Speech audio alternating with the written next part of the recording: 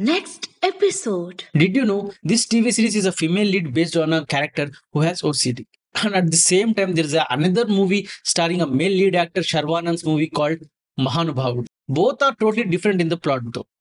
Is this series binge worthy? Let's find. Hello everyone, this is Asif. Welcome to next episode. Here is the plot summary of Disney Hotstar specials Miss Perfect Season 1. A young professional who is too concerned with cleanliness gets mistaken for a maid. Her obsession with cleanliness causes havoc in the apartment when she starts a new job. However, her obsession with cleanliness leads to unintended consequences as she constantly sanitizes and organizes everything around her. Few find her behavior peculiar and few like her. The strongest points of this series. The cinematography looks fresh and neat. And there are variety of characters in the series, but out of all, I kind of like Harsh Roshan's acting. I loved his ease and dialogue modulations. He has done a pretty good job. What could have been better? The idea of the story was good, but the story development was a mess. Immature writing, poor pacing, and additionally, the lack of depth in some of the supporting characters were drastic. Dialogues are the heart of the comedy series, but here they fell flat and lacked wit and humor.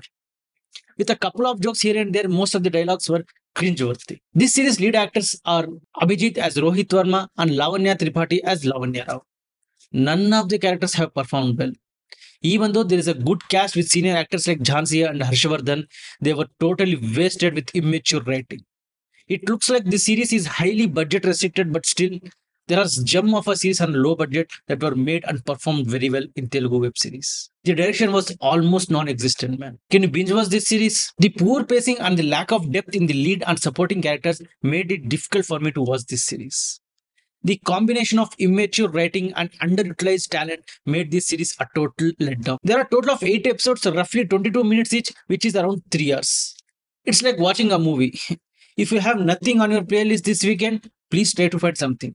If there is still nothing on your playlist, you can give this series a try. I think there will be season 2 of this series in which I hope they will better write, act, and most importantly, make it funny. If in case you like this series, do check out my decent picks, Kotta Poradu, Save the Tigers, and my absolute favorite recent sensation, 90s a middle class biopic. And there is an underrated Kannada series, Honeymoon. You can try that too. For now, have a great weekend and keep binging. I'll see you in the next podcast with another review of Peace.